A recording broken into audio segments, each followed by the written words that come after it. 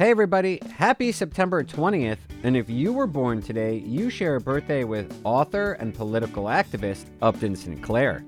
Upton Sinclair, author of the 1906 muckraking novel The Jungle, which sought to expose the conditions of the meatpacking industry, was born in 1878. The Jungle was so successful in revealing the unsanitary nature of meatpacking that it helped to ensure the passing of the first pure food and drug law in the United States. Sinclair continued to explore the complexities of an industrialized United States in his later work. He was a socialist and ran unsuccessfully for Congress as a Socialist Party nominee, and in 1934 ran for governor of California as a Democrat. His 1934 campaign, known as End Poverty in California, called for a public work program and pensions. However, he did not win. Aside from his writing in politics, Sinclair had a lifelong interest in telepathy. He died in 1968.